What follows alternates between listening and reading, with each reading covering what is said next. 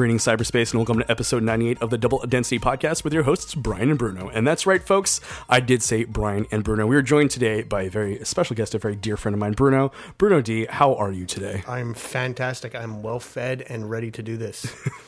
So, out of everyone in the sort of like double density sphere of influence who exists, you are by far the person I've known the most. We were talking about this earlier. I've known you for about 20 years now. 20 years, yeah. We at one point had discussed the idea of throwing a I've known you half my life party, which we never followed up on. Yeah, that's on the to-do list. We haven't done that yet. So should we do it? I've known you like the 75% of my life, kind of like in a... does that still work as a number? Sure, we can figure that. We can do the math, right? We can do the math. So the reason I've invited you here not only is because you are a friend of mine, but you also work in tech. And I kind of want to pick your brain on a bunch of stuff. And then you came up with a really good concept for the Paranormal Section 2.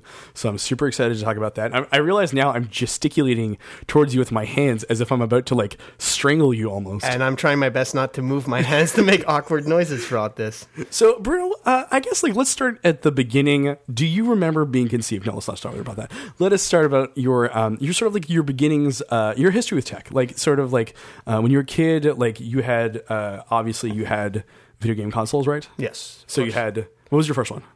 Actually, the first one I actually played with was my brother's VIC-20. Whoa, okay. Yeah, that's not something we hear often here. Yeah, my brothers had a VIC-20. I remember the cassettes were going into the machine, and that's how we were able to play games on it. I don't remember much about what games were on there.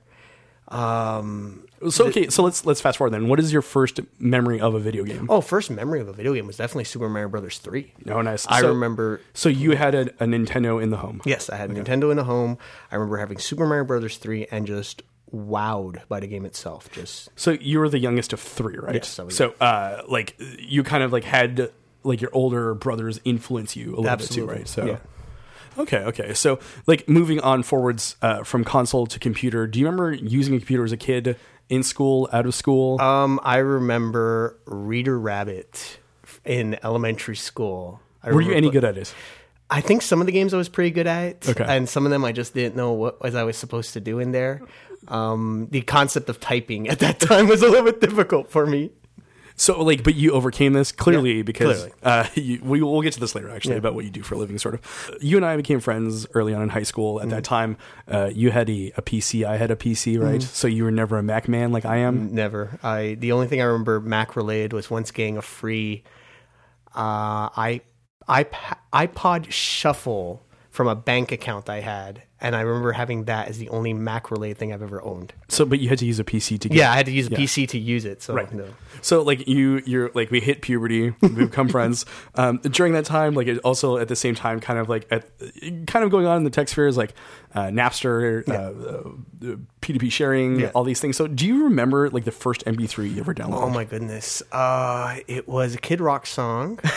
Okay.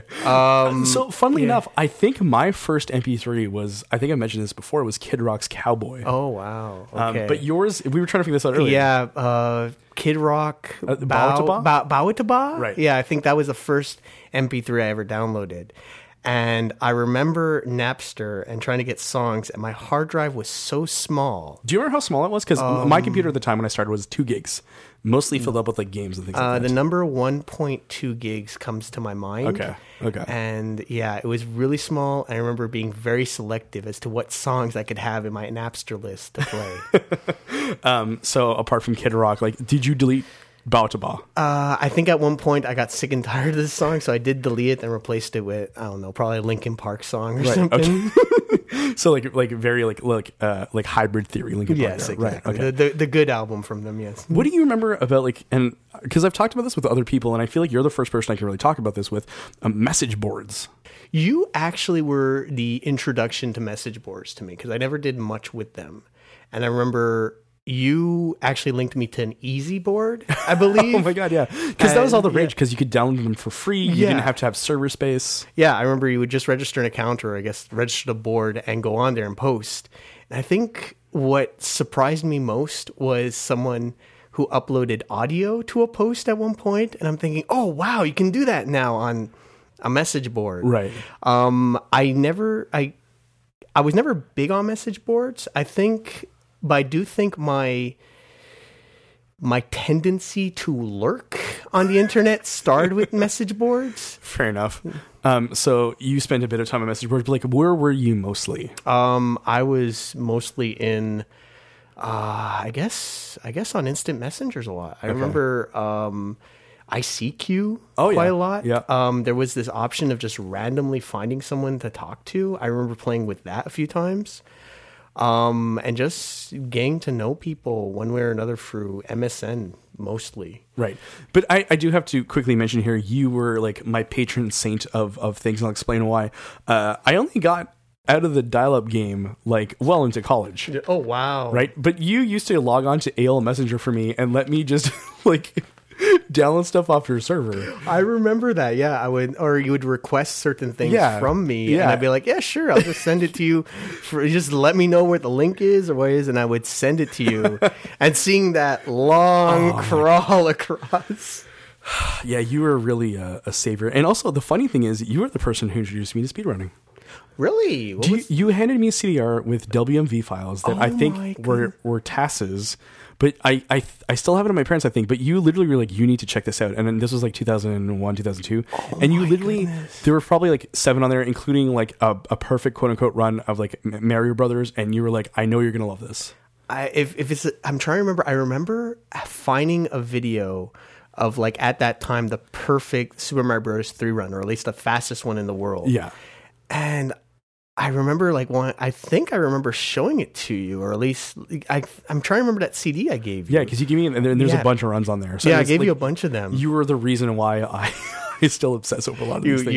You ponder over the things on Twitch and seeing people try to get world records now. Like all these attempts, right? These like sad men and women who are playing games that like no one cares about, right? They're not sad. That's part of their interest. I'm not going to name names, but there are certain streamers that like I'll be, because I get home earlier than my fiance, and like she'll be like, "Oh, are you doing like a wellness check? Are you making sure they're not like suicidal?"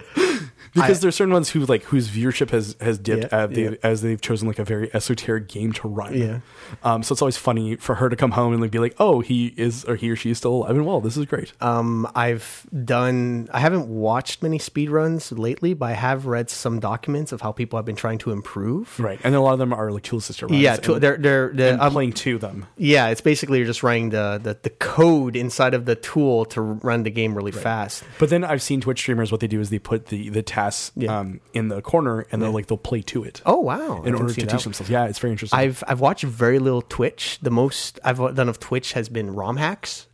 I've been watching a lot of super incredibly hard Super Mario World ROM hacks. Kaizo style? Yeah, Kaizo style. And I'm just kind of like, I would never play this game, but it's very entertaining to watch. So it's kind of funny you say that, because sometimes I'll watch a Kaizo hack, and it's funny, this one streamer I watched, Grand Pooper, was saying that like if you are not enjoying it when you're making a ROM hack, then chances are that people playing it won't either. And some of these are incredibly frustrating, right? Because they are very precise movements to make. And a lot of the time when you're watching something, you're kind of like, this doesn't seem fun to me. No, I like the ones that almost look like Mario's doing a dance across the stage, and it's really interesting. I do know for Super Mario Maker, you weren't actually able to upload a level unless you were able to beat it. Yeah. And I kind of wish that was the same requirement on some of these hacks I see, because it's like, oh, hack censorship, interesting. A hack. Well, I mean, who wants to play a game that's way too hard for sure, essentially impossible to beat? For sure. It's really funny. I don't know if you've seen this, but this one streamer, Failstream, he actually spent something like 500 hours trying to beat a level he created in order for it to end up on Mario Maker. Oh my and goodness. I was with some friends of ours, Josh and Tony, one Friday night at out in the country, and it was the night that Failstream had beaten, and like everyone in chat was like going nuts, and it was such an achievement. But it's so sad that to the average person, this sounds completely insane. I guess it depends on the definition of an average person, but everybody loves the story of someone overcoming an obstacle, even if it's one of their own creation. No, you're right. That's very true, actually. So coming back to sort of like teen activities we used to undertake, IRC, which is oh my goodness, like FNet, Dalnet. Yeah, I remember that. Yeah, randomly finding a channel and seeing what people are talking about there. Right. Were we on the Dalnet Montreal room at the same time? I don't think so. Because I met someone on there that you also met at one point. And I wonder where she is now. And I don't want to name names because I don't actually remember her legal name. I think I know who you're talking about too. That's wow, man, that nostalgia trip. I know. Wow. This is Bruno's eyes are like saucers right now. I'm bringing things up that I've only thought in passing over the last like couple of years, but now that I'm here with you, and I had to be recorded for all of this. Wow. No. Wow. Yeah. Man. Anyway, so it's very interesting the way in which like you and I kind of like ventured out into IRL territory somewhat early. Like I met my first long-term girlfriend on AIM. Yeah. You and I double dated. Well, not really double dated. It was just a friend hangout. I get the first time hangout. Yeah. We went to go see Ghost World. Oh my goodness. Yeah, I remember that movie. Yeah. Yeah. A lot of memories are now flooding back to me as I stare into Bruno's saucer-like eyes. It's the first time you see me this year, so it's only February. By the way, Happy New Year! Happy New Year! Happy New Year! Yeah, dude. we forgot that at the beginning. Happy Chinese New Year too. Chinese New Year. Yeah. Happy belated birthday. Oh well, happy belated birthday to you Thanks, too. dude. See, Thanks, dude. We're just clearing the docket. you know, here. just getting it all out. Cobwebs all out, right? So this goes on throughout your teen years. We go to high school together. Yeah. We go to stage up together, different programs, and you decide to enter into computer science. Yeah. So originally, actually, when I was talking to my dad about things to do for my life, he actually suggested accounting for me, I could sort of see that. and I thought I don't want to. Pick your words carefully. My father's an accountant. Yeah, that's what I'm thinking. I didn't. Also, want... he's like you're one of the few people he always asks about, which I find very cute. Oh wow, that's great. I told him you were dead. I no. Oh man. I didn't want to do that as my career because I didn't think I had the right mind for it. All the numbers, all the math in there. And I thought, no, I don't want that. And I had I had definitely an interest in computers from a child. I mean, I was originally I was thinking, hey, I could do something with video games. That's in programming. I can, make the next Super Mario. Who knows? Then I learned about the long, crazy hours in video game design. So I thought, nope, that's not for me. But I still was interested in computers, and I thought that's definitely something I could be good at. And so I went into computer science for the people not in Quebec, the equivalent to like a junior college. Junior college, yeah. Is what we call it, yeah. I studied computer science there for 3 years. And then, so usually at stage up you stay 2, but in your program you stay 3. Yeah. Did you do an internship? I actually did an internship. The internship for 7 weeks, and the main thing I learned in there is that I did not want to work at that point in my life. I am not ready for the workforce right now. I am ready to do more schooling. So in hindsight, like the only thing that you learned was that you were just not ready to step into that moment. Not ready at that point, no. Fair enough. And so then, like, you go to university. You go. So you are in another computer science degree program. In the midst of that, I work at a newspaper with you. So we worked at as one of my favorite Bruno memories is Bruno ended up with the nickname 2 Gigs because he was the web editor. But on Monday nights during production, he also would often venture out to get food for everyone because we had a stipend for food. And suddenly, his 1 gig turned into 2 gigs and sometimes 3 gigs depending on what we I remember the 3 gigs era was a very interesting era. It's kind of weird. It makes it sound like some kind of superhero. Yeah, I did superhero things. It's amazing. So you graduate, you enter into the workforce, and we'll talk about that in a bit. But I want to talk about how you're a tech man who's not really on social media. Oh my goodness! Right from the get go. Oh, yeah. I have to. Have to. Yeah, I do not have Twitter. I do not have Instagram. The only reason I have a Facebook is because of you. Well, no. Yes. Well, you could close it at any time, my friend. I'm not okay. even on Facebook. No. The reason I originally opened it Right. was, and I tell everybody this story, is that you started to put a bunch of events on Facebook like 12 years ago or whenever you were doing this, and you're like, Bruno, the information's on Facebook. And I'd be like, I can't look at it. Well, make an account. Okay, fine. And I made an account, and I was actually able to see these events you were organizing. Your profile doesn't even have a profile picture. I think it does. Does it? I don't think it does. It's like one of those stereotypical, like, I'm staring up at the camera with a phone. I don't believe that. You don't believe that? No. Is that my MySpace? they're just all slowly blurring in your mind. Blurry. Yeah, I don't even think. But you're not on Twitter. You're not on Instagram. Mastodon. What the heck is Mastodon? It's a social media network. Really? Yeah. Like, is that like Pillow Fort? Like. Interesting to know. Okay, so so you basically right now, why do you have a Facebook profile then? I just haven't actually shut down. I also join us 2019. Me and Angelo. 2019. I like that it says that I'm married to my wife on there. I guess she appreciates that. That's a nice thing. Because I feel like she probably has like a little more of an active profile than you do. But Is there like a general disinterest in like communicating in that way? Is that what it is? I had my fill of internet communication back when I was in high school, even CJAP. Right. I don't feel as attached to try to communicate with people through any form of social media, honestly. Right. Compared to face to face or. Do you want to read out your phone number then in that case for anyone? No. To anyone who wants Bruno's phone number, by all means, Twitter DM me Brian Hasty, all one word. So like, do you feel like you've cut yourself off from certain people because of that? I think I probably cut myself off a lot from people who knew me from either past classes together or past like different companies that know me. Do you want to tell about your recent story about that actually? Well, randomly in the street, I ran into someone that I haven't met for 13 years. Wow. Yeah. I think it's 13. I'll say 13 because that's a good number. it's a nice... But yeah, she tried to contact me through my email address, and I'm like, which email address? And she starts listing one off, and I'm like, oh my goodness, that's my high school email address. I don't use it anymore. Wow.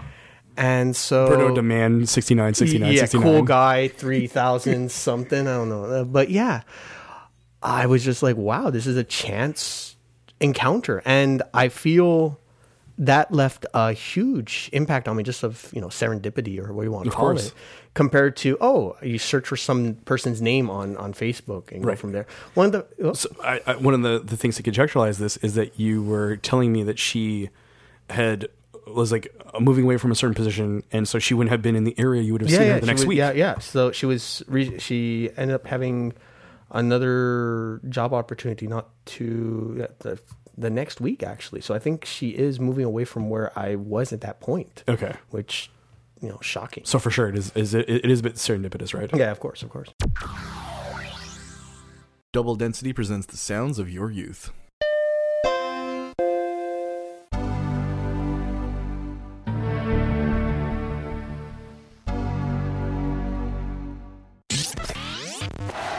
Double Density. It's kind of weird in that, like, in this age in which we're all so connected, we're also very disconnected at the same time, and that's one of the reasons why I got rid of Facebook, right? It's because I don't care anymore. I'm just tired. I've heard so many stories of people just pretending, if that's the best word to use, on Facebook or it's performative. Yeah, it's about showing your best life on social media. Yeah. Well, your curated life, right? Yeah, curated life, even better. And who wants that? Some people, I mean, like the whole notion of like clout chasing, right? The idea that you're out there trying to get famous based on this perceived version of yourself, right? And that is a thing. Like Instagram, YouTube influencers, that's a whole arena that you enter. I guess I don't get the idea of celebrity status that someone would want. Right. I don't. Well, we've shifted away from like a model where someone was a celebrity due to XYZ versus you are a celebrity because you are, period. Yeah. Right. I mean, there's this whole notion of being, an influencer or something like that on all these different platforms, wherever they would be. But I just feel that just adds pressure to people. Yeah, for sure. I mean, and like studies have shown, like there's greater amounts of depression in people who feel certain ways about social media, who buy into the idea of influencer culture, who buy into the perception of lives, like the fear of missing out. FOMO is much larger now, right? I've read, I wish I linked you to the article. I didn't know we were going this direction, but I read articles where people who leave social media are just in bare mental health. And that's kind of where I'm going, right? Because I made you laugh before. I called Twitter a hate machine, but sometimes it can be. Well, I remember the Penny Arcade comic where it's like anonymity and, regular person ends up, probably a word I shouldn't say on your podcast. Please don't. Yeah, we're family friendly here. Oh, fantastic. So share this with your siblings, your loved ones, everyone, Bruno. Oh, fantastic. I can't wait for you to start your email campaign. Oh, my goodness. But yeah, coming back to the idea of like celebrity culture, people being much happier. I do agree with that, right? But the worst thing now is that Facebook comments are actually attached to like real life names, right? Like it's not even anonymous anymore. Even Google Plus, I did. Is that where your friend tried to contact you? She hit you up on Google Plus. Yeah, my Google Plus account. Whoops. No. But yeah, it's kind of like this really weird space to be in, and I kind of reflect on it a lot because partly like I work in marketing, right? So some of the idea of that does come up a lot of the time too, and we talk about this openly in the office about like curated lives and how that kind of like diminishes your own self-worth in certain ways. I mean, if you buy into it, I understand it for businesses. You want your brand out there for sure in cyberspace, but well, as they love to say, like joining the conversation. Yeah, joining the conversation. But for me, not for me. I left Facebook before it was cool to leave Facebook. So. But you haven't though, because you still have an account. Okay. Active usage. Let's go of Facebook. There we go. Even better. Lurking. We're like 20 minutes into this podcast, and we haven't even gotten to the main meat of the. Because I'm just that interesting, aren't I? I don't know if you or I typed this in the show notes. I don't really care. But we're going to talk about Bruno's fly tech lifestyle. So what do you do for a living? I am a programmer. Okay. So what does that mean? That means I sit at a computer and I make sure that the program I have in front of me is still working by the time I get out of my seat. I generally just in the language I work in, I write programs for the company I work for. Okay, let's leave it at that because you've signed NDAs and we can't necessarily talk about a lot of the particulars. Because while I'm interested in some of it, I feel like a lot of the high level stuff that you and I talk about, even with your NDA in place, are very, very interesting to me because I am not in that space, right? I'm more of a quote unquote like creative type, and we've discussed this, you and I. So I'm kind of curious, like. What does programming look like in 2019 to you? It is I guess we should qualify that, right? Like let's just say like application programming. Yeah, because you have different worlds of programming. I would say it's a very mixed environment. Right. You have legacy environments, the legacy software and legacy maintenance of software. And then you have basically the cutting edge of stuff. Right. Like we were talking about before we recorded, like AR, VR. Yeah. Who knows what else is out there? Who else what other tech will steal from aliens? Bruno's working that blockchain, obviously. So, how's your crypto doing? My what? How's your crypto doing? We're not going to talk about that. We're not going to talk about So you and I have had this running joke for decades now, literally, where you and I are going to start Bruno and Brian Core. Yes, exactly. We're always in R&D mode. Always in R&D. Just come join us. Yeah. And so now, like, crypto was hot, is cooler now. Does Bruno and Brian Core go back to crypto? I think that's always an option. That's a good. We should never close the door. Never close the door on crypto. That's for sure. But yeah, so you are someone who does application development. Do you do like user experience stuff too? Like in one of my jobs, I did server side, which was really interesting. Right. In that environment, it was much harder for me to get instant feedback on what I was doing because when you're doing UI stuff, you click a button, you get a reaction right away. Someone sits down in front of something, they can tell you whether or not they like it very quickly. With server side, you're just kind of like seeing what the machine will do. Right. But yeah, I have done a lot more UI work lately. Okay. Which I actually appreciate a lot more because I feel it's a lot more hands-on, and I can immediately see a reaction. Well, I can either interact quickly with the feedback loop. The feedback is much better for that. Yeah. Right. What about? So let's kind of like fork this out, right? So what do you love most about what you do? I would say creativity in a way. Okay. That I have a bit of leeway as far as how things are, or how things can work in there. It's always interesting to see what's already there and see if how I can improve what's there. You have a piece of code that's running, let's say it takes, you think it takes twice as long as it should be, and you figure out some way in there to make it go faster or better, or doesn't crash when, someone puts a zero where a zero's not supposed to be. I guess sometimes, and I'm going to try and pick my words carefully here. Yeah.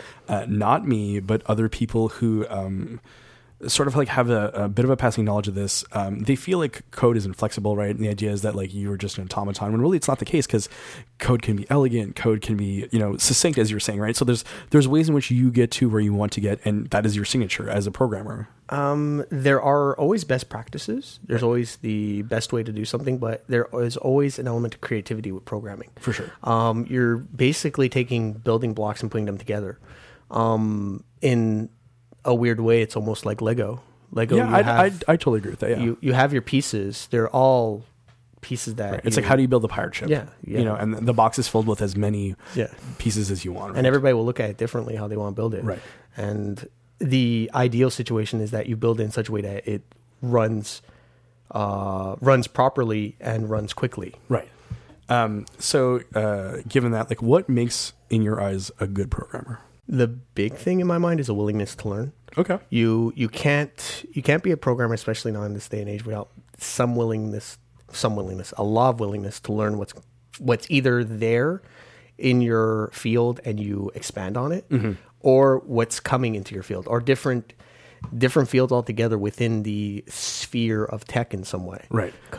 Because changes happen fast. Yeah. I mean, we're just on the edge of the whole VR thing happening here, and that's something that's on my mind. Like 5 years ago, I was wondering what's going to happen on the web, and the web's here, and it's available everywhere. Next Like thing, the concept of machine learning, things like that, Yeah. right? Like how to, like, in parallel to VR, AR, Yeah. AI, like, it's such a nebulous term Yeah. because there's so many different applications for it too, right? same thing with cloud stuff. It gets really muddy when you start to figure out how to it works on my machine. How am I going to work on the cloud, which is very nebulous. So conversely, though, one place in which people can make a lot of money in theory is legacy programs, and we've been talking about this in legacy languages. Like you and I were joking about, you know, when the Y2K scare happened, they had to like scare up a bunch of COBOL programmers because a lot of the different utilities were there. And I'd linked you to a Bloomberg piece that we'll put in the show notes, all about how America's cities are running on software from the 1980s. Well, I like the adage: if it ain't broke, don't fix it. But the article starts off and kind of describes an environment where this program was like created in the mid 80s. You didn't have a mouse. There were often errors because you had to jump through different menus in order to get where you wanted. There were miscalculations and things like that because no one is able to update this, and the cost as time continues is much larger as you dart through time in order to update these systems, right? Yeah. It's so if you could tell like a recent grad something like go learn COBOL, right?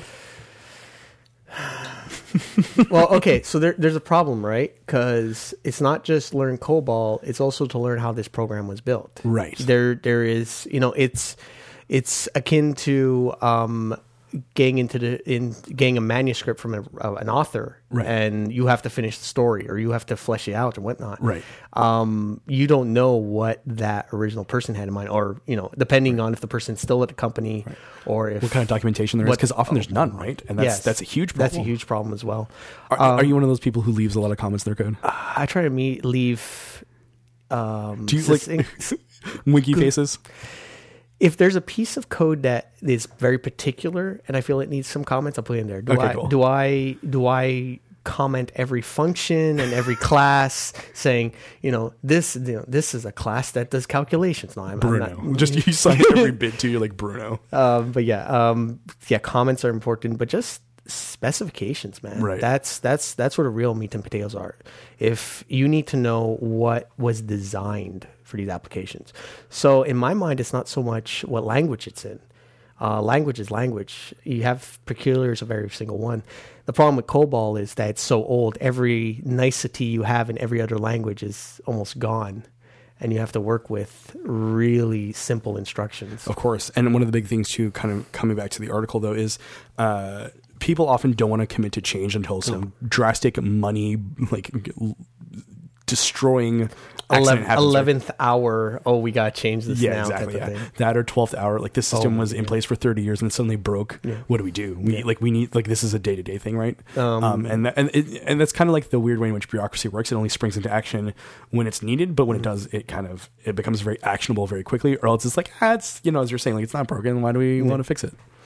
And also, another catalyst for that would be hardware failure. Oh, that's a good point too. If whatever this thing is running on breaks because of hardware, and software is one thing; it could be as old as you want, but if that hardware fails, there might be no available replacement. Like for you're it. not keeping a stockroom filled with like old discs and like. Some places do that. They would keep old hardware in order to just in case. But that's so finite though. Oh well. It seems almost counterproductive, this weird thing of like the convergence of like tech, but also like a physical kind of medium that you need to use that's like There's two parts to it, man. You can't have software running off of nothing. You need the hardware behind it too. That's very true, actually. But yeah, this idea that like you need to like bunker out these pieces, it's so bizarre to me. And I get that there's a cost involved, and I get that like people hate change. Fundamentally, you and I can both agree people hate change, right? Well, it's not just that, right?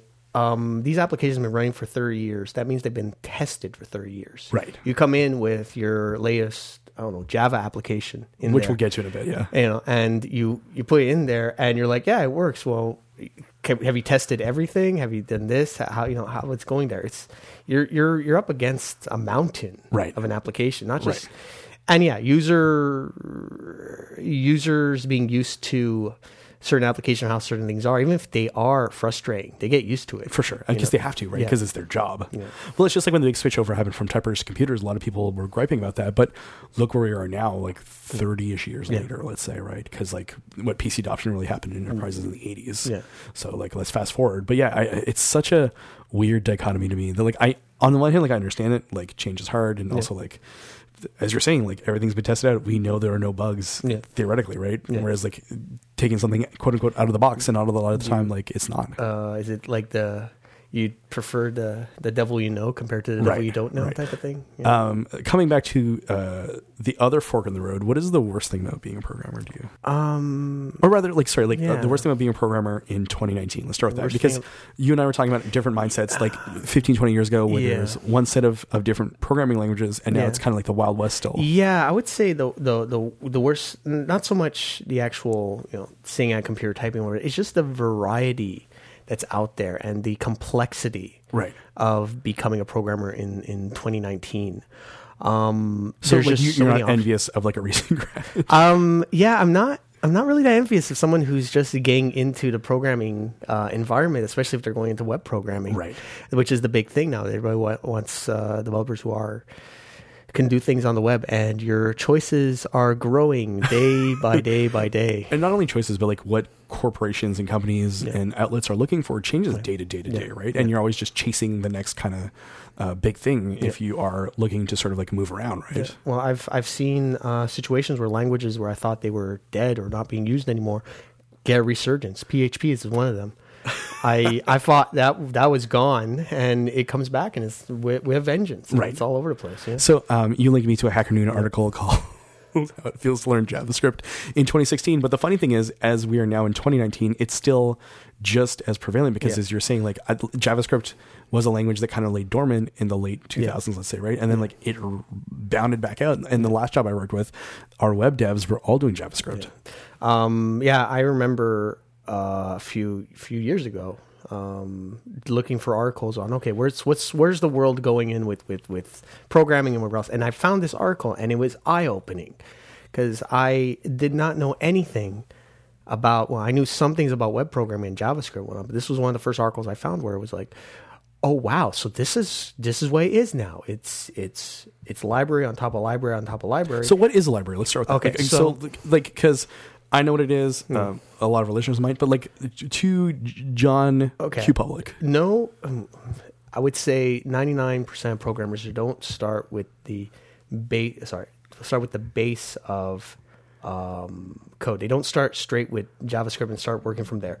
They get code written by other programmers, either from a big corporation or from anybody else out there, and they places use like GitHub, for example. GitHub, yes, exactly, and they start working with that code.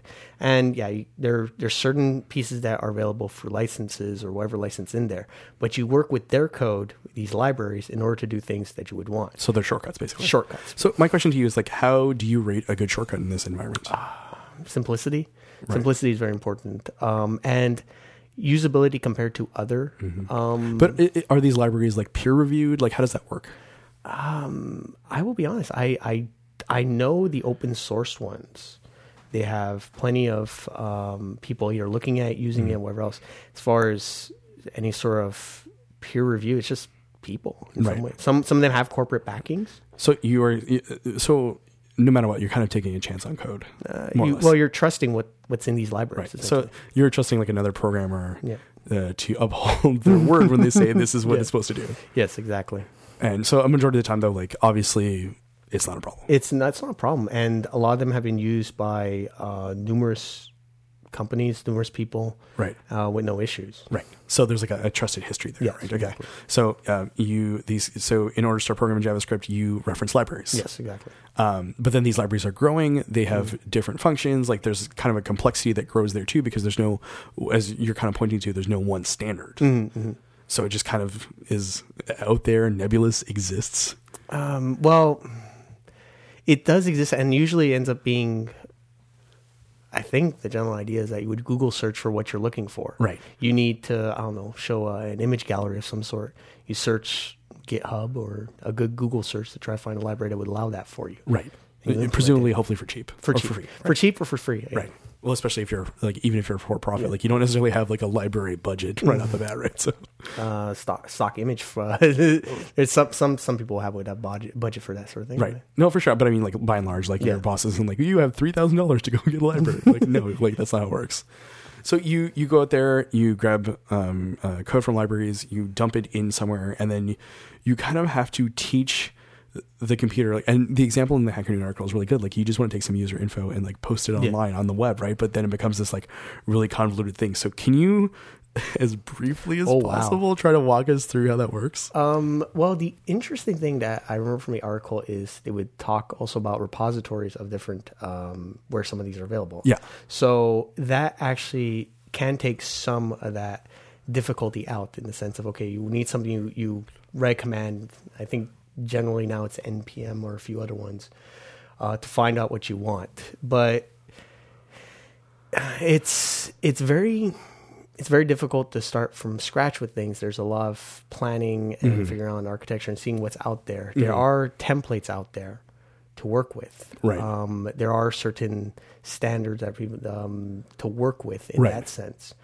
But yeah, it's if that was the case, it's basically just mixing and matching and see what works. Right. And trying to like cut out as many steps as possible. But as the Hacker Noon article, which I sort of encourage people to read, but I also just, it gets very frustrating, right? And you were saying like this is sort of a reality that a lot of programmers deal with, because they have to jump through all these kind of like flaming hoops in order to good way of bringing it to what they need, when really concretely it should just be, a couple of steps. It's a completely different environment than what I'm used to, in the sense of, if you're working from a Java environment or a .NET environment, much of what you need. Right. So what's the difference between the two? Well, the difference between them is that, well, for .NET it's Microsoft, and for Java it's Sun/Oracle. Right. Shout out to Sun Systems or whoever owns them now. Like that.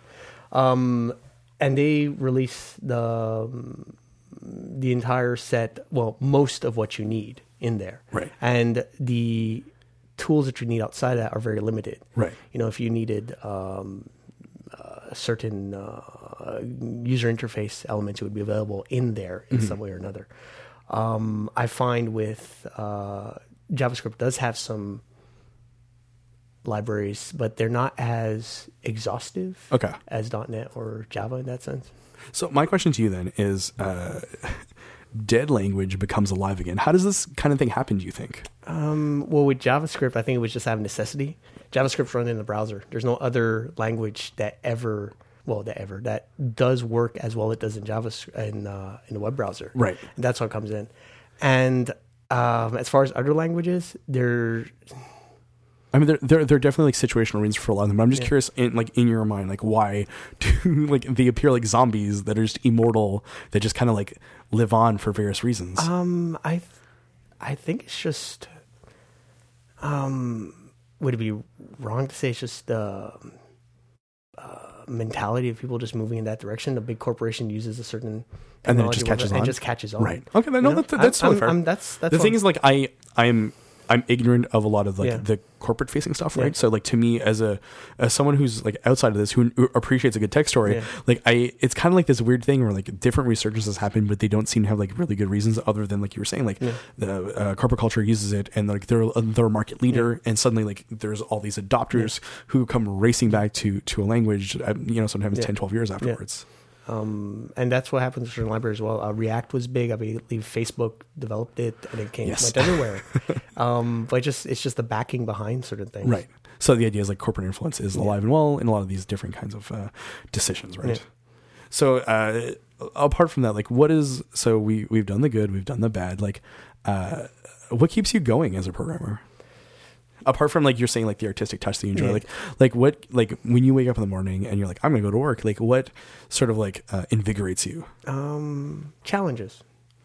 Well, I guess like I guess like programming is a series of challenges because you're going from A to B, right? Yeah, of course. I mean, every day there's something new to tackle as far as what to overcome. Either it's a problem that I know in my head that I'm going to do, or there's a random thing that comes up that I need to fix, and I feel a great sense of accomplishment overcoming these obstacles. It's what I live for that, so, you know. No, that's a totally fair assumption, and that's a really good way of sort of phrasing it. Like, the funny thing about, I guess like in programming, it's a little more apparent of like problem solving when you're going from A to B, whereas a lot of other jobs, it's kind of esoteric. Like, you know, like people who work in certain jobs, it's not easily explainable. Like why, like what do you do, and why do you do it, right? Whereas this, I feel it's kind of like, well, here's a set of goals I need to accomplish.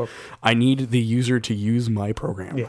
And how do I get there, right? And it sounds kind of daunting, though, sometimes. Yeah, it is daunting sometimes, especially when, I think the most daunting ones when things go wrong. Like we put in these numbers in here and it crashes. Oh, well, why? And depending on how far the rabbit hole goes, it could be quite difficult to figure out why does this set of instruction cause this many problems. Of course.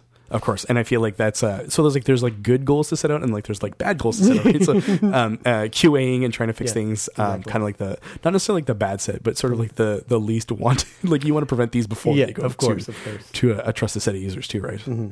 Any last words about being a programmer? Like, do you want to tell the kids to do it? If you feel hold on. Kids, listen to what he has to say. Do this. If you feel called to be a programmer, I believe you should do it. Right. But it's not an easy road, and it's a lifelong learning experience. You're never going to stop learning, and you're going to have to not just know what's coming up, but you have to know what's coming up after what's coming up, so you can prepare for it in some way. And that's very quickly, just to kind of cap things off, that's something you and I talked about, whereas like back in the day, you used to learn different set of languages, and you were kind of set for a while, right? Yeah. Whereas now it's your ability to adapt and to learn is the skill set. It's not the languages themselves, right? So that's kind of the pivot that's happened over the last generation, let's say. Yeah, last generation, I would say. Yeah. Right. Because I feel like it's a very interesting problem, and it's kind of a shift in the way people need to think about computer programming, and like if you want to enter the domain, like how that works, right? Mm-hmm. So it's the idea of like if you love to learn, programming is kind of where it's at, right? Yeah, of course. Bruno, I'm going to see you on the paranormal side of things. Fantastic. Looking forward to it. What's this? Kids with a cellular phone? Introducing Amigo from Cantel. We're sorry, the number you have dialed is not in service at this time. Double density. Hey folks, just want to take a quick moment to shout out our sponsor this week, ReportYourSighting.com. The Brant Collective, the brains behind Report Your Sighting, want to create the most immersive database of UFO and UAP sightings in the world. They're still in the data collection phase right now, but they'll soon be opening their doors to allow you to report your own sighting right on their website. Hit up ReportYourSighting.com for more. Now back to the show. Welcome back to Double Density, and as always, we're switching gears from tech to the paranormal. So the first thing you want to talk about, Bruno, is the fact that you almost got locked in for good in my bathroom. You have the worst door I've had experience trying to have a washroom before in my life. You're just not good at turning knobs. I'm okay with knobs. It's just something wrong with that knob. So Bruno, when we first talked about doing an episode together, you and I share many different interests, right? You'd agree with that? Absolutely. Both tech, paranormal, and everything in between. Yeah, to not quite as a degree as you do with certain topics, but yes, of course. You're also my favorite smark. Yes, I am. I am a as what they would call a smark. So the nice thing about you is that when I was putting together an episode, it was really easy because you wanted to talk about wrestling curses. Of course. Because of the fact that WrestleMania is a couple of weeks away, you pitched me this idea, and my the little classic light bulb went on. Of course. Quickly elbowed. Very expertly by a wrestler, but it still went on. Yes, you got clotheslined into this, Brian. Right. Because we are in WrestleMania season. I've been a wrestling fan since I was a little kid, I've just been going up and down. Is it because or initially was it because your older brothers? Yeah, well, Okay. professional wrestling was kind of like a family thing. You know, you have families. like the Vachon family? No, not like the that. Heart Foundation going on. Not there? exactly like that, but some families, you know, they have their favorite sports team and they go watch the certain sports on TV. Whereas we just watch wrestling together as a family. Even your mom?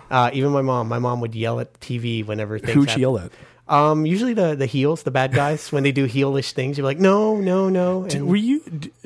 I can't remember if you were there. We went to go see the Fédération du Québec, so the Quebec Wrestling Federation, like in a church basement in East End, Montreal. Yeah. And do you remember there was an old lady who would step up to the ring and yell at the heels, but if the action left the ring, she would dart. Yeah, I remember that. To the back of the I went to a few independent wrestling events with you, and do you remember the time I actually got into the ring? Yes. Do you want to tell very quickly? Yeah, very quickly. I knew one of the wrestlers in the federation, and he comes up to me earlier in the night, and he's like, "Hey, nice to see you there. I'm going to be my friend was going to be involved in." Just a little event in the middle of the ring. And about 10 minutes later, he comes up to me again. He's like, okay, the person from the audience had to leave. Can you be involved in this? And I'm like, okay, what do I have to do? And he's like, just come into the ring in the middle when we're taking photos and ask for me. And right. I'm like, oh, okay, sure. I didn't tell you, Brian, about this or anybody else. No, this is the best. So when the time happened and I got the signal to go up, I went up into the line. I got into the ring. It was actually interesting being in a wrestling ring. And was that your first time there? It was the first time I ever was in a wrestling ring. Right. Those ropes are actually surprisingly tight. I was literally about to say, like, did you like touch the ropes? The tension on there? Yeah, I touched the ropes and I gave it a little bit of a tug of attention. I'm like, that is a lot tighter than I thought they'd be. The ring was stable. Like it wasn't like it's not trampoline. That's for sure. There's not a lot of give. There's not a lot of give, but they have ways of keeping it safe. So I go in there and I talk, I act like I'm about to take a photo with my friend, and just out of nowhere, him and another guy just start beating each other up in front of me. And I was shocked because this is the first time I see this, like, violence. We had a screen in front of me and nothing like that. So at this point, though, just to remember, you and I hadn't engaged in any come as you are street fights as we would later on. No, of course, yeah, no street fights. Right. You and your favorite weapon, the chair. The chair. But yeah, and so it was interesting. They brawled. I got out of the ring as soon as possible because who knows where these guys were going to go, and it was really. I came back and you guys were just shocked. Like, what did you say to them? So good. I completely forgot about that. But as soon as you brought it up, I have in my mind's eye. I see you hanging out there. But yeah, you have a love of wrestling. Yeah. And as you were saying, the top kind of like has come and gone, right? You and I watched WrestleMania together 2 years ago. Yeah, I think we watched. So, yeah, the 50-hour long WrestleMania. Fitting almost like my fiance was passing out. I think your wife was like, my wife. Your wife had this like weird moment where she was like, I don't think they're ever going to leave because it ended almost at midnight. Yeah, from what I remember, right? And we had left before it had finished because we were just done. That's enough wrestling. That's enough. So you tell me a bit about your favorite wrestling moments. Let's start with that, and then we're going to kind of get into the paranormal-ish stuff. As far as favorite, I think coming from where we are, the most infamous one from us is definitely the Montreal Screwjob that we watched. Which Angela was there. Yeah, he was. I find that amazing to know that, and just to know. I wonder if he used that line on his wife, like the first date. And guess what? Yeah, I was the Montreal Screwjob. And if she understood it, that's what I'm wondering. Would she understand? She would have a lot of questions. Yeah. I mean, like Montreal-wise, Montreal Scrubs is a big one. Definitely. I'm just talking about you personally, like as a spectator or fan, like what kind of spoke to you that kept you coming back at different points? At different points in wrestling, I always loved the big returns of wrestlers. Right. They would come back from either an injury or just leaving the company, come back. So once I find out, this wrestler's coming back, where else? Like I remember from the WrestleMania we watched, we were just shocked at what we saw with the Hardys coming back out of the blue. Yeah. And in this day and age where so many like rumors are floating around and all that, it's kind of amazing when that happens. Do you want like Raja.com? Shouts out to you guys. Oh my goodness. I wonder if that website still works. It does. I checked it out a couple weeks ago actually because I was talking to someone else and I was just like, I wonder if Raja still exists. Wow. But I mean, like you were a fan of like WrestleCrap. Like you understand as a smart mark, you understand everything being scripted, but also within that context, like having fun with it, right? I very much enjoy the athleticism of it, and just the theatrics of it in a way. I know these guys and these women are physically doing amazing things in the ring, whether they're feats of strength or gymnastics of some variety. It's good sports entertainment. How do you feel about the Shockmaster? Shockmaster? the man in the stormtrooper. Oh my goodness! It's amazing that I think I never seen someone built up so fast and fall far from grace so quickly, and I totally understand why he fell, because there was a crossbeam in there that he tripped over. Right, but literally falling. Yeah, he literally fell, lost his helmet. But it's just like this is WCW in a nutshell. This is. So kind of going to that direction very quickly, like, what are your favorite worst things about the worst things about wrestling that I like, and just like stuff like really bad stuff, like there's like incest angles, there's necro stuff. Yeah, there was a really dark time in wrestling where a bunch of the storylines were just kind of like, how far can we push the envelope on? Well, the idea of like the Undertaker being the actual literal dead man right before his like biker renaissance. Yeah, who had American Badass by Kid Rock. Yes, there you go. Throwback to our first. It's MV3 all about thing. connections. There we go. There we go. Just bad storylines are always the worst. Like it's like, how did this get past the writing department back there as far as what's happening? How do you feel about the product now?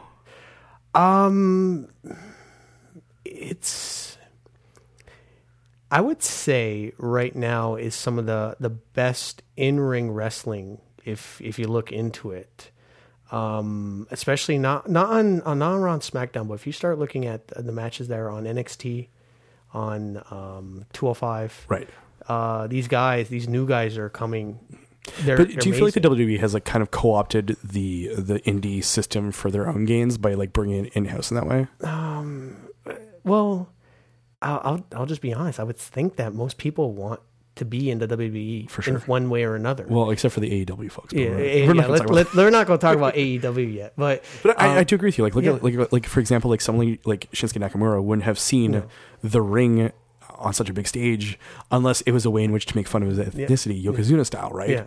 Yeah. So I feel like the product technically probably is better storyline wise. I don't really storylines are storylines, and I feel like it's kind of sagging, but I also feel like it maybe just be like fatigue, because like you, peaks and valleys for me, right? So there'll be like a year or two where I'm really into it, and then like I'll walk away, and then like I come back, and like the quality of the storyline has to speak to me. And a lot of the times I feel like they hit reset and they try to center around their pay-per-views so much that like stories need to climax in a certain kind of like dead set way, right? Same thing as in like comic books, for example. Like comic books usually are in 6-issue arcs because they want to put out trade paperbacks of 6 issues, and that's kind of the standard, right? So they write to the ending almost, unfortunately, to the detriment of the product. Well, you always have this issue in wrestling where they always want one more match out of a pairing. So you'll have a big build up for the first match, and then they'll be like, oh no, I want a rematch, and they're like, okay, let's continue on. Then, oh no, it's like 1-to-1, you need a third match in there, and then for some reason there might be another one of the pairing. Well, especially with the big payday, right? Like a Cena Rock, right, for example, or something like that. Like that's a big one. Yeah. So when you have big names going at it, it's so there is a fatigue of just how much wrestling is in there as well. Yeah. So I think like in a week there's somewhere around like 10 hours of wrestling. Right. And that's not even like the original programming on the WWE Network, like all the outside of the ring stuff either. I know. Oh my goodness, crazy. Given that we are a podcast that talks about tech and the paranormal, we kind of want to dive into some of the paranormal stuff.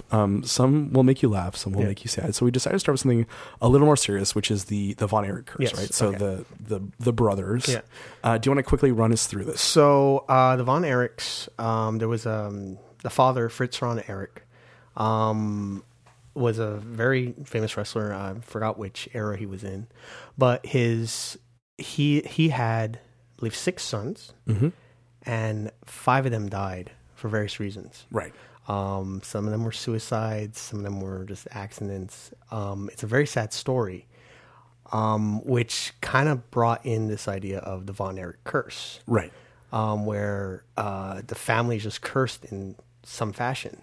Now, the one explanation I heard, and this is what my brother told me. So this is kind of like an urban legend. Yeah, urban legend that I heard. Perfect. So not to put too much stock into this unscientific word. Unscientific, this this is just urban legend territory.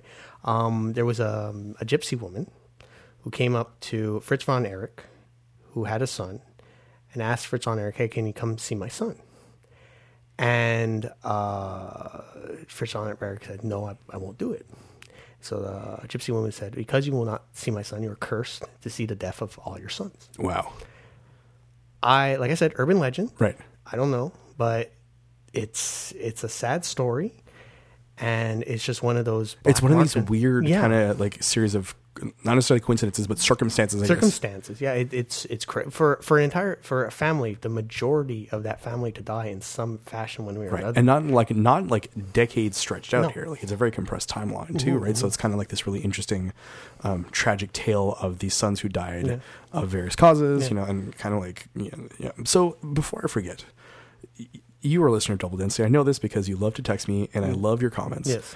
Where do you fall on the double density scale of like ufology? Let's stretch it out from ufology to like weirdness, right? From like 1 to 4. Yeah, well, like 4 being like an Alex Jones, who we've talked about oh recently. yeah, we've talked plenty about Alex Jones. You and I have been texting back and forth because of the epic, almost 5-hour Alex Jones on Joe Rogan podcast. That's a marathon. It needs to be bite-sized. Yeah, That's what I realized. that should have been 5 weeks worth of Alex. So Yeah, but like so, for example, like 1 is the crushing spirit of reality where nothing else exists. 4 is Alex Jones. I'm going to say, I would say somewhere around 2.5. Okay. So you're a little bit of an Angelo versus like me, who for the You're all in, man. You're 4. Dude, 2019. I'm all in. Don't worry about it. Like everything you tell me, I agree with. Okay, right? fantastic. The Von Erich's curse, Shockmaster. It was a setup. Like it was just okay. it was like the gobbledygooker, right? Yeah, Remember him? gobbledygooker, yeah. Yeah, a total government plant. Okay, Don't worry good. about it. But yeah, so kind of like in the middle, a little more on the side of believability. Right? Yeah, So the yeah. idea of a curse, how do you feel about that? I personally just think it's trying to explain something that's really, really sad. Oh, okay. I don't think, because it's an urban legend. Oddly enough, I tried to research it. I found nothing about this in my research. Did you also, like, we were joking with TJ 2 weeks ago, but did you type in "this is for a podcast" and then whatever you need to look up? No, nothing I searched would ruin my Google search results, so I was okay with just searching. By the way, for that. I want you to come back because I want to do like those weird things with you, like things that like tech related, paranormal-ish, conspiracy theory stuff. Because I feel like you might have an interesting angle on things. I probably do. Anyway, so getting back to yeah. the Von Erich curse, that's a very good point. The idea of trying to make order out of disorder. Yeah, of course. I mean, it's a super sad story. Probably if one of the sad stories. I mean, up there with the Hearts, right? Yeah, Like, of course. I don't put much stock into it because there's an explanation for how they died. Unfortunately, for sure. It's just the circumstances. The circumstance, yeah. The fact Time that like, frame it's almost and- like a domino effect. Yeah, exactly. But I don't put much stock into the gypsy curse thing. I just Right. So it's not one of the bigger things that you're kind of into. Moving on to the next item, which it made me laugh so much because I looked this up. So we're going to talk about Macho Man haunting an indie vet. There we go. So I'm going to link it to the show notes to a 2015 story that reads, "The ghost of Macho Man Randy Savage is allegedly haunting a Florida wrestling promotion." And so there's a look at picture that in the middle picture. there. Yeah. Do you know the concept of double exposure for photos, right? The idea that you I run get a the impression you're going to tell me if I know it. I know very little about photography. Very, very, very briefly, right? The idea that you run a photo and then you run it through again, so therefore there's like 2 images on top of one. Yeah. This kind of looks like a double exposure image of, I don't know, like a fly, let's say, or something. But legitimately, it kind of looks like Macho Man, like all like full tassels with the hat on. Yeah. And there's like there's a wrestling ref in the ring. What do you make of this? I think it's pretty legit. No, I think as soon as I saw it, I was thinking this is just some sort of anomaly on the camera, or held the shutter too long. I'm not sure what would cause it, but I'm also thinking like the position of where it is. So, it for makes example, no sense. Another thing too is just like exposure-wise, right? The idea of how camera works is like quick or slow exposures. Like you can create blurs depending on how the exposure set up, right? So if you set a certain type of exposure and move very quickly, then it looks like your hand is filling the frame. Yeah. Versus like another type of exposure where it's like if it's taken there and then, right? Yeah. So is this the equivalent of Barney Rubble putting his finger on the camera lens? Yes, absolutely, absolutely. It is such a weird photo because I do believe it's a bug. I want to say it's like a bug or like someone running quickly through the rain. Yeah, maybe. Yeah. Or like it looks like also it kind of looks like there's glass or something, right? So it could be a reflection of a glass. I feel like you and I are looking at the Zapruder film from the JFK assassination. You know, back into the left, back into the left. But yeah, if you look at it, like it kind of does look like it's a bit of glass or something. Yeah, and the funny thing is, this dude posts on Facebook, and people start saying, "Holy crap! It's Macho Man." Macho Man, yeah. Is this better than the Jesus and the Toast? Oh, this to looks me, the Jesus and the Toast is way more compelling than Yeah. like this picture of a fly or whatever this is. Shouts out to the World Weekly News, which is like long dead. Of course, Bat Boy and everything. Well, so there's a Bat Boy book. I don't know if you know this, but there's like a collected Bat Boy book. One of the weird things to me is that people, I feel, used to be more gullible, but now whenever I log on the internet, I'm like, no, they're not. Have you looked at your Facebook feed recently? I'm not on Facebook. Oh yeah, good point. I'm not a like. I'm trying to log less and less onto the Twitter hate machine. Oh, there you go. So to me, I don't know. Like people were differently gullible, I guess, right? Because it was Differently in print. gullible is a perfect way of putting it. Because it was in print, right? So the idea of like someone took time to print this out and like deliver it, and like like saucers everywhere. Like there's a gill man trying to hunt me down.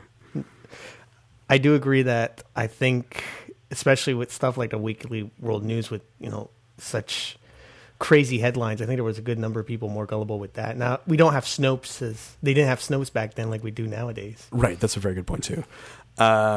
Something to note, our next item here is you linked me to a playlist of WWE superstars and their paranormal stories. Of course.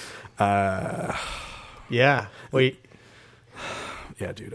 So the worst offender was Bray Wyatt. Right? Yes, of course. Totally. Because he is in character. He tells the story of Mother Abigail. Yeah, of course. Delivering him and like the idea of like, I don't even want to get into it. We'll link to it in the show notes if you want to watch it. But the idea that like these stars have inhabited something, but it's based on like a false persona is very bothersome to me. Yeah. It's almost like an Unsolved Mysteries reenactment gone wrong. Yeah. The way as soon as I saw them, I thought the first thing I was saying was, it's done in character or out of character. Some of them I don't believe. Like I don't. To start with, like I don't believe. I don't. Okay, so Bray Wyatt for sure. I agree with you. It's in character is not true at all. I believe that all of them had help from writers. Yes, of course. Like I definitely do agree with that. That like they were concepts that set up, and then like they were trying to figure that out. But there could be a kernel of truth in some of their stories, especially the one of them with children seeing. Maybe so. My idea, perhaps, is that they came to these writers with, this happened to me once, and then they built it out, right? The way that it often works in a lot of like wrestling storylines, where a kernel of truth, as you're saying, does exist and then gets propagated. Yeah. Not to say that I believe that I don't believe these hauntings really happened in that sense, but I think there was. I do believe that the stories are actually from the real person instead of their character in that sense. Where do you fall on ghosts? Wow, that's a good question. I mean, you could take a moment, reflect. Yeah. Maybe I'll put some hold music right here. Yeah.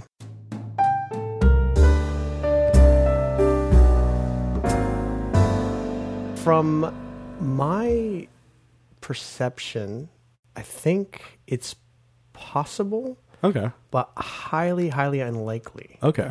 Because I can... So for me, like, I'm kind of in the same boat, whereas, like, I'm a little bit more of a believer, I guess, because of the fact that, like, I only know what I know, right? Mm-hmm. And to me, reality exists as I see it, right? Yeah. So I can't, and I'm not like a master of the universe. Yeah. Though if there is a job posting for that, please, by all means, _Nancy on Twitter, let us know. But I do feel like there's plausibility there. I can't explain a lot of different things, right? It's the same thing. Like we often like our bread and butter here on Double NC is UFOs and aliens, as you know, right? Yeah. And so for me, there is a kernel truth of believability. Like I do want to believe, but the proof, concrete proof, is very scarce for whatever reason, right? So for me, like I'm kind of in the same boat where like I believe, but I also am very reticent to come out and like parade the idea around. I mean, I have trouble defining certain things that happen in certain areas. It's like, this is ghost activity, or there's a ghost here, or a ghost is causing this type of thing. Right. That's where I think is the biggest issue Right. in my head. Right. I think defining it that way. So just very quickly, I don't know if you realize this, but the idea of creating order out of disorder, right, Yeah. comes up again. So, and a couple of episodes ago, we talked about UFOs and trauma, for example, right? Yeah. And the idea that like it's aliens are a screen for a traumatic event that can be easily experienced, right? So, or not experienced, but rather explained. So Yeah. I feel like perhaps some of these things, once again, like can exist. Do they exist? I'm not sure, and I haven't had enough experience with these things in order for me to concretely say this happened to me, so therefore I believe, right? So I feel like to me that's kind of where I'm at. Yeah, I don't have any personal experience in that sense with ghosts or ghost-like activities. So I can't say, For sure. from personal experience in that. So the next time you come back, let's try and have a ghostly experiences. Okay. Like I'm going to Google, and firstly I'm going to Google like doing this for a podcast, but then I'm going to be like, how do you make ghosts appear? Right? Ghost appearance. And the thing too is like the concept of ghosts and things like that are very serious to certain people. So I don't mean to necessarily mock it or make light of it, but it is something that I'd like to have some kind of dealings with. I guess at one point it'd be interesting. I'm not trying to say like come haunt me or anything, but like I'm open to different ideas. They could be haunting and stuck in your washroom or something with that locked Right. up. Imagine you had died in there and I was like, yeah, Bruno just, I don't know. I'd never showered. I don't know. He was in my bathtub for 60 to 80 days. Didn't realize Wow. that is very morbid and I Yes, apologize. that is incredibly morbid. First time guest on the podcast. And I'm already like, yeah, he's dead. Just, he's super dead. Wow. So these WWE stories on brand yeah. and for sure they were filtered Yeah. and like, kind of created. Yeah, good production values in the videos. You want to bring up one last one before we wrap things up? As far as paranormal things within wrestling itself, So kayfabe. kayfabe, yeah, paranormal. kayfabe in the storyline wrestling event. I do remember at one point in WCW, the Ultimate Warrior was giving Hulk Hogan more or less a bad time. And it was Hulk Hogan and Eric Bischoff in the dressing room area. Hulk Hogan and Eric Bischoff in front of a large mirror with cameras, of course, and announcers watching what's happening as well. And out of nowhere, using probably a pretty cheap mirror effect with lights, the Ultimate Warrior shows up in the mirror and as an apparition. Hulk Hogan freaks out. The announcers freak out. Everybody, the audience obviously can see Ultimate Warrior and what he's doing. Eric Bischoff is completely oblivious to what's happening. He's dedicated. He's dedicated. He does not see anything. He is playing the part of, what do you see, Hulk Hogan, whatsoever. He looks like the idiot in the scene and not anybody else who sees. Right. What's But I mean, that's kind of by design, right? yes, of course. Cheap ghost effects are a really interesting way of scaring someone and different kind of trope. So let's take out wrestling and go to the movies and television. The jump scare. Yeah, where there's like a jump scare, ghastly yeah, apparition, right? That is often what is the case. And often the Eric Bischoff, oh, you didn't see anything. What are you seeing? Describe it to me, character. It's kind of like a well-worn kind of trope, right? So fun, Eric Bischoff. I don't know how I feel about him. I don't know. He's got a podcast that I haven't listened to yet. Oh, wow. I didn't know that. Rob from Our Strange Guys, let me know about that one. I'm not sure if I want to go in there too much. I listened to enough podcasts already. I think it's pretty good. Bruno, I was about to ask you where people could find you on the internet, but They clearly, what did we say? Like Cool Dude 69? Cool Dude 3000 something. I don't know. Number keeps changing. So yeah, if you want to find him, like get through me, I guess. Bruno, you want to come back on? Let's do this. Let's talk about like weird computer conspiracies. We'll have Angelo on too, so it'll be a three. That'd be interesting. You and I could gesticulate because you and I could do this in person. Yeah. And then Angelo will have no idea what we're pointing and giggling at. Oh, okay, fantastic. And he will only hear this episode when it's out because he's on vacation, whereas you and I are slaves to capitalism. Okay. And we are here. Bruno, thank you very much. Thank you for having me. Yeah, for sure. And also, everyone should tune in next week as we dig through old government files to discuss the notions of the Bilderberg Group. Bruno, it's been a pleasure, and I'll see you around. Thank you.